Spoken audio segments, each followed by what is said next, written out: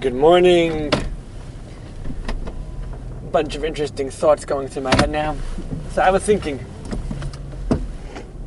I was listening to a show last night. Actually, I didn't finish it, but the what was coming out was that the Gra says that in the times of Mashiach, there's going to be no Aron Kodesh, because all of Klal Yisrael are going to be Naviim, and they'll just talk to Hashem when they need to. They don't need it. They don't need that aspect of Aaron. Now, I didn't go through the whole thing. I don't fully understand it. But what did hit me was an interesting thought. If we're all going to be Nevi'im anyway, so people who think oh, why should I bother becoming a Navi if I can't be one now anyway? And Mashiach comes, I'll be one anyway. So then, what's the point? But we know that Mesilas Yesharim, right, Pinchas Ben Yair, he goes through a whole procedure. He goes through Torah, maybe the Zehiris, maybe the Zrizas, maybe the whatever, etc., etc. Anava, till Ruach HaKodesh, Tchias HaMeisim, Eliyahu Navi. The end goal of Mesilas Yesharim, to me, seems to be to become a Navi. So why would you strive? So first of all, we may have spoke about this once. There's people who need to shoot for the moon to need to shoot for the stars to get to the moon, let's say. And if you shoot for the top, you'll keep moving it forward. But it's much more than that. I heard somewhere, I don't remember where, that how do we earn schar when Mashiach comes if there's no more nisyonis? So I don't know exactly. It's a big discussion how Mashiach works to begin with. But what I heard was that you earn schar based on the level you reached in Olam Hazeh. Whatever level you reached, however much accomplished you accomplished. If you reached the point where you were a certain way, a certain level of kedusha, so then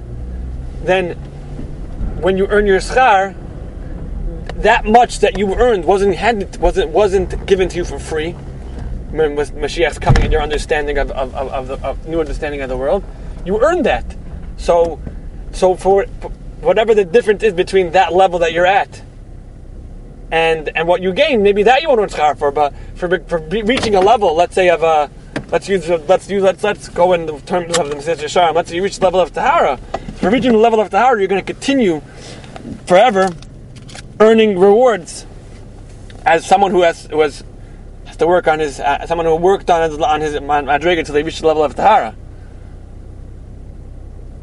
Now, on that line of thinking, that means if you reach the level in your own way, as close as you can to someone like Eliyahu Navi or Moshe Rabbeinu, that means Lanetzach Netzachim, even though everyone's the same Navi as you, but you earned it and they didn't.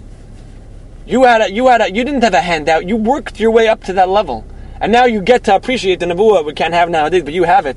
That means forever and ever, you will be earning schar as a Navi, and while the person next to you will be earning schar as a Zahir. So it's a very abstract thought, but the reason to strive and to go for the diamonds, gold, whatever, is because it's the effort in this world while we have the ability to put an effort that will keep with us forever. The Nevi'im from Klal Yisrael are going to be Nevi'im when Mashiach comes, not because they got a handout, because they earned it. So if we want to be on that level that we earn nevuah, then that's what we should strive for it. And another thing, I was learning Pirkei Avos, it's the season of Pirkei Avos, the Mishnah of Hu Haya Amr, Hillel is continuing on, that he says, Udala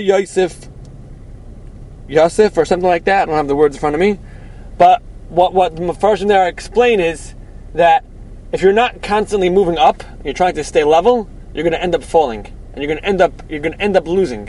You always have to be moving up. So maybe Taka, maybe the top is very, very, very far away. But if you're always moving in the direction of the top, then you'll make sure that you maintain your level you're on and move forward, and Mr. Hashem move up also.